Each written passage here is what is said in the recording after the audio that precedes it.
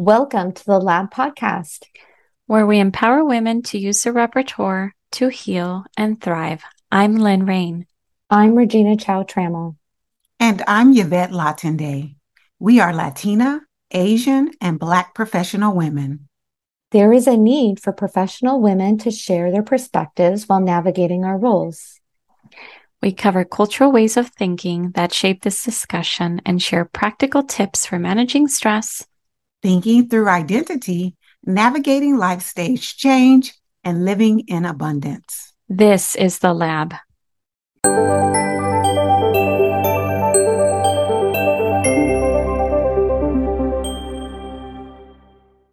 On this episode, we talk about healing as we work. Welcome, ladies. I think a nice segue into this topic is talking about how we all met and how we formed a relationship at work as we were healing and thriving in our work. So just a little context, at work, we were trying to meet requirements around scholarship for promotion and tenure. We were all coming from different backgrounds and places and spaces, meaning we were all in relationships for different lengths of time. We're from different cultural backgrounds. We were at different places in our career, right? Some of us assistant professors are new to higher ed, and some of us had been there for a while. And we were all dealing with various levels of stress and workplace bullying and general lack of support, I would say. So we met in this small class that was focused on community and scholarship. And in that setting, we developed rapport, we built trust, we started empathizing with one another, hearing each other's stories.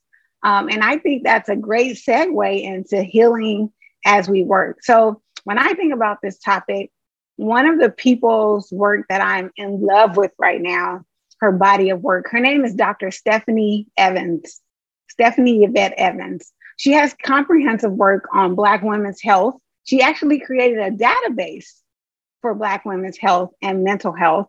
And she really uses biographies of people like Rosa Parks and Nikki Giovanni. She talks about herself and hundreds of other Black women. And she extrapolates those diverse strategies they used to heal as they were civil rights leaders, as they were doing scholarship in their specific disciplines, as they were healing their communities, as they were being mothers and servant leaders in the community. So she discusses yoga. She uses yoga very broadly speaking. She talks about it as prayer, meditation, movement. She also talks about writing as a healing, right? So we write to meet our requirements for work, but writing as also being healing. She talks about service, right? And the fields that we come from, service is one of those requirements we have to meet. But the way that we do it and where we serve can also be healing for us as well. So she talks about this collective pursuit of wellness and justice and meditation, just to name a few. So often Latina, Asian, and Black women are often called into organizations to fix something, to care for a situation. They're brought in as transformers and to help organizations meet their expectations around diversity. And so while there's diversity, we might not always be included and equity might not be present. So when I think about Dr. Thema Bryant Davis's work, she's an associate professor of psychology at Pepperdine University. She does a lot about race-based traumatic stress. And she talks about the emotional injury that comes with that. So I've kind of struggled with the term of healing because I thought I've been thinking a lot lately since 2020 when things have become more public, race-based traumatic stress becoming more public, meaning it's on TV now. We can't deny it.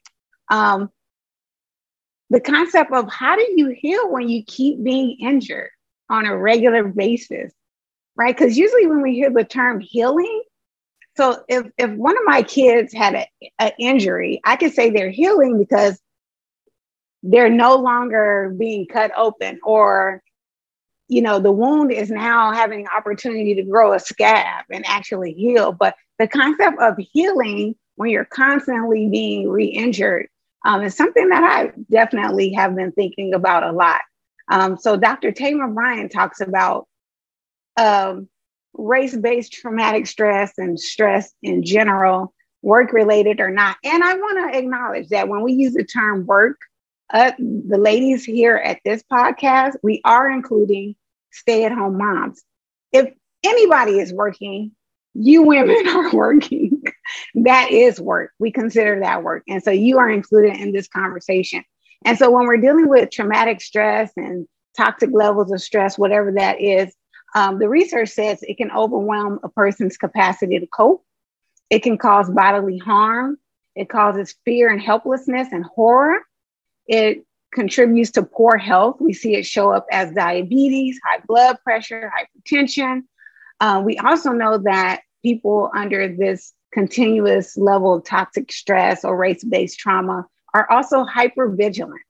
And so sometimes they're perceiving a lack of safety when there's not an actual real threat.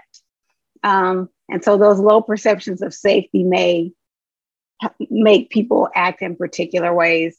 So typical strategies for healing could be going to see a doctor. It could be mental health services or therapy. It could be a lot of things. So, but to expand that, research tells us that service to others, writing, teaching, mentoring, self-care, utilizing our faith and all of those things are also healing. So, Lynn, tell us about a time when your work healed you and how you believe your work supports other people's healing. Thanks, Yvette. What a great question. In my role as a psychotherapist, I always say when I walk into my office, my other roles, I walk into my office, when I leave, I'm drained and exhausted. And ironically, you would think as a psychotherapist, when I walk into my therapy office, that I would leave exhausted, right? Hearing people's pains and suffering and whatever, is going on with them at that moment in time. But ironically, when I leave my office, I feel great. I feel restored. So I love that question because I do think that work heals me at times.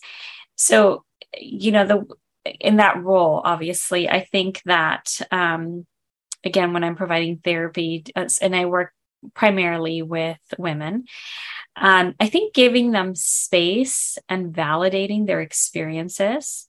A lot of my clients are working moms or, women that are, trying to start dating or trying to get married or trying to conceive a baby, and while navigating the workplace. And I think validating these experiences and how difficult it is to navigate all those roles, empowering and giving them a voice, and then to see them being empowered and going to their places of work and making a difference for themselves, expressing their needs, making themselves be seen and valued. That brings a lot of healing to me. I kind of see it as a collective healing. I walk alongside their pain and suffering and that journey towards healing. And I think when I hear these success stories, that's a collective healing for me, because maybe it wasn't me personally at work, but it's all these women that through the work I do with them are kind of changing the workplace, kind of setting up the precedence that this is not okay. So I see that as kind of a collective healing. How about for you, Regina? Can you think about a time that work healed you, or how you believe your work supports other people's healing? Absolutely. Thanks for this question, Lynn and Yvette. I think it's so important for us to always be on the forefront of recognizing, too, being aware of the places that we need to heal emotionally or even physically. So thanks for this conversation, because I think for me, a lot of my research has come out of this need for healing and place of healing. Like Lynn, as a psychotherapist, it is odd, right? Like of just thinking, gosh, when we meet with our clients, that it's healing, but it's because they just they're amazing. They're amazing. So you're around these remarkable people who are working toward their healing, right? And so it's inspiring. But my research is on mindfulness. And the reason I think I chose it is because it was such a healing space. I used to run a group for years of sexually assaulted women who were sexually assaulted. And we used a lot of mindfulness just to bring calm and clarity, right, to these women's experiences. And then for me, learning more about mindfulness, this started kind of back in my dissertation. It was healing for me because number one, it was a stressful time, I had younger kids. I was working my doctorate. I was also balancing a job. And so just being able to intimately understand mindfulness and that work and to write about it and to uncover, I had a professor who did such a good job in my doctoral research, Dr. James Eller, who really challenged us to dig deeper. What is kind of the meaning and the theory? And then in mindfulness, what's the religion behind it? And I was able to trace all of that back to my paternal side, who are Buddhists, and then integrate that thinking about my own faith as a Christian. And so through that whole process, I felt like I got to know my family better. I got to know myself better. I got to know why I was drawn to this mindfulness work, because I was stressed out, better. And so just even, part of the research was I had to go and I challenged myself to go to Shilai Temple. It's the biggest Buddhist temple in the Western part of the world. And it's right in our backyard. And being able to balance kind of thinking through, confronting questions of faith and identity and family and history. I just feel like that work, it was so rich. And so anyways, just the practice of it, I love. So that's just a great example, I think, for me that I hold on to is like, I want to make sure that whatever I write about or whatever I, put effort, time, my blood, sweat, and tears in, it better be, it better lead to kind of some healing space. That's what's sustainable for me. And that helps me get to know, I just think it helps with learning more about yourself too. So anyways, I just think that healing at work is possible, and picking the right topics, I think, is also. How about you, Yvette? Tell us about a time when your work healed you and how believe your work supports other people's healing. Great question. So in my work, I focus on helping organizations create safe spaces for Black families to engage with schools, because there's a lot of barriers. And that work is healing and painful, because in doing that work, I help to uncover lots of points of trauma and pain and areas that need healing in organizations and how they work with families. And it also taps, of course, into my own background, because a lot of our work that we do comes from a very personal place. A lot of us picked our research topics or our area of expertise because there's some kind of personal connection somewhere along the way, even if it's changed over time to become a little bit broader. I also, in my work, get to carry the stories of other people that don't get to get heard because of structural things that have happened in society. I feel like I'm a midwife to the stories of lots of Black women, women of color, and families, and in a strengths-based way. I get to tell the stories of abundance, the stories of the resources, the stories of how hard they're working to advocate to counter a lot of the negative perceptions and stereotypes of Black families and Black women. So that's definitely healing for me, because again, it's kind of advocating and being a voice for my community, whose voice isn't always found in scholarship and in books and in certain spaces. And then as we all know, because we're all scholars that write, writing is healing. I just find the act and the process of engaging in writing, no matter if that writing is for publication or not, I just find it absolutely healing. I love writing, and that's why I make space for it. And so whether that's journaling, whether that's carrying someone else's story, whether it's autoethnography. I just find the process of writing very therapeutic. So I love that part of my job. I never complain about the writing because somehow I feel like it's an added bonus for me. Regina, what do you think about the concept of healing as we continue to be traumatized, or targets of violence and ignorance? What do you think about that concept? Thanks, Yvette. Like you said, it's a challenge because when we're continued to be hurt in the process of healing, how do we gain, right? How do we actually make some progress? And I think in that sense, healing, there's no end point, right? It's a journey, and and I think different stages of life. I think back to kind of, I work with women too, and we think about all the stages of life that we go through, in our 20s, and think about body image and how we present into our 30s. And maybe we're single, or maybe we're giving birth, but we're going to a lot of people's weddings or whatever the case may be. And I think as we interact with people, that we're constantly reminded of our own stories and our own impacts of how people have perceived us and the wounds that we carry. And I just think there's so much there in terms of how do we keep moving forward. And I like what you said, Lynn, about the collective strength, because I don't think it's possible to heal by yourself. A saying I always say is, people hurt you and people will heal you.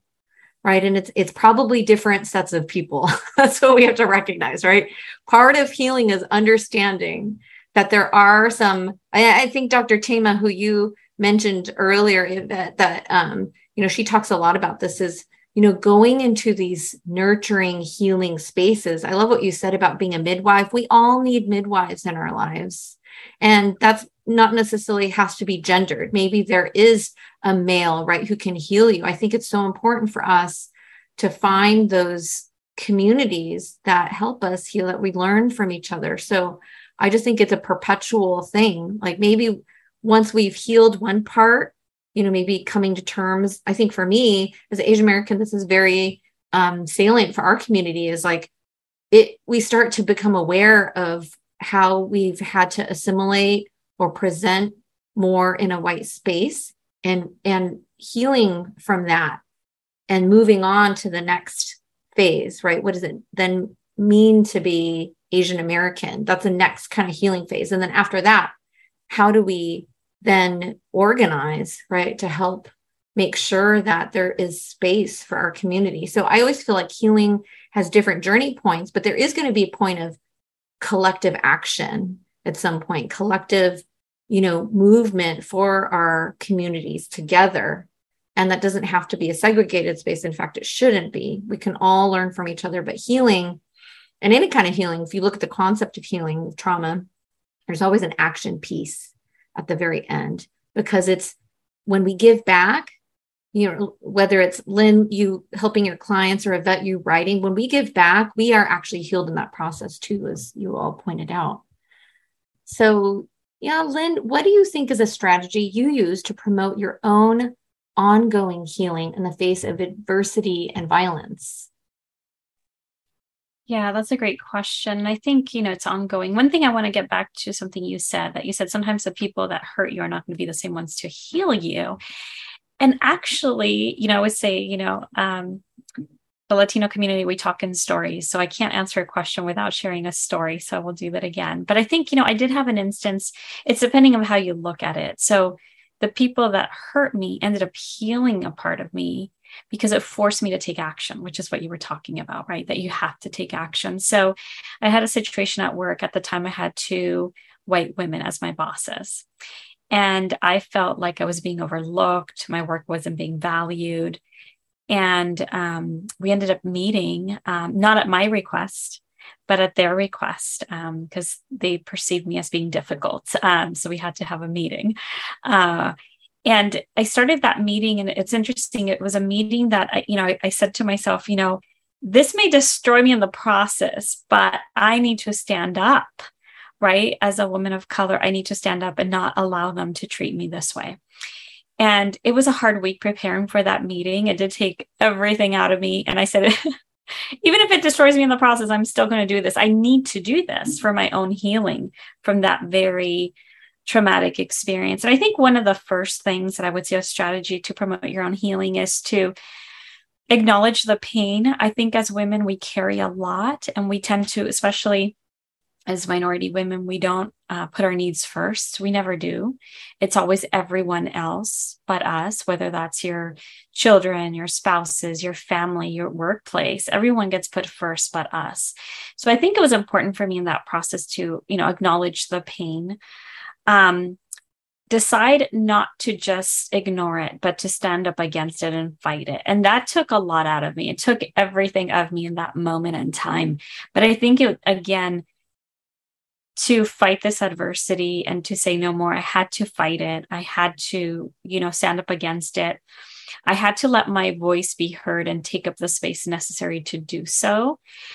Set boundaries. I had to set the boundaries because that was what it was about. I had to say no, which I don't like saying no, but I had to say no. I think the most important piece that I walked away from that is not allowing them to make me feel small anymore. And I think that was the biggest piece for me. And again, I think that's why I say they're the people that hurt me, but also healed me, because it forced me to be assertive in order to defend myself, but also to protect myself and to say, no, this is not happening again. This ends today. Yvette, what about some key people that you think stand out as healers in your community? Great question, Lynn. Before I answer that, I just something came up for me when we're talking about healing. And I thought about Regina and the concept of mindfulness. Sometimes we don't acknowledge that we've also hurt other people with our lack of mindfulness and our rushing and our lack of care, and in us trying to be nice versus kind. And so I think we have to acknowledge that too, that's a place of hurt and healing, of us even recognizing that we hurt other people along the way. And that if we are more mindful and bring some attention and intention to what we do, we could then change that energy to heal those people that we've hurt. And I think I'm mostly speaking about relationships in our home, right? Or those close relationships where we're not always paying attention. We're rushing. We're not as mindful. We didn't do things with care. So in that way, I think we could, that the same person that hurt in our case could take the power and also be the healer if we put a little intentionality to it. Well, this has been the Lab Podcast. Thank you so much for joining us. Today's conversation was rich and full of detail on tips that you could take away in healing as work. What can we do individually? Who can we draw from? And how organizations can help us. Can you please leave us a comment and rate our podcast and share our podcast with people who need to hear about healing at work? Thank you so much for joining us at the Lab. Thanks for listening to the Lab Podcast, where we empower women to use their repertoire to heal and thrive.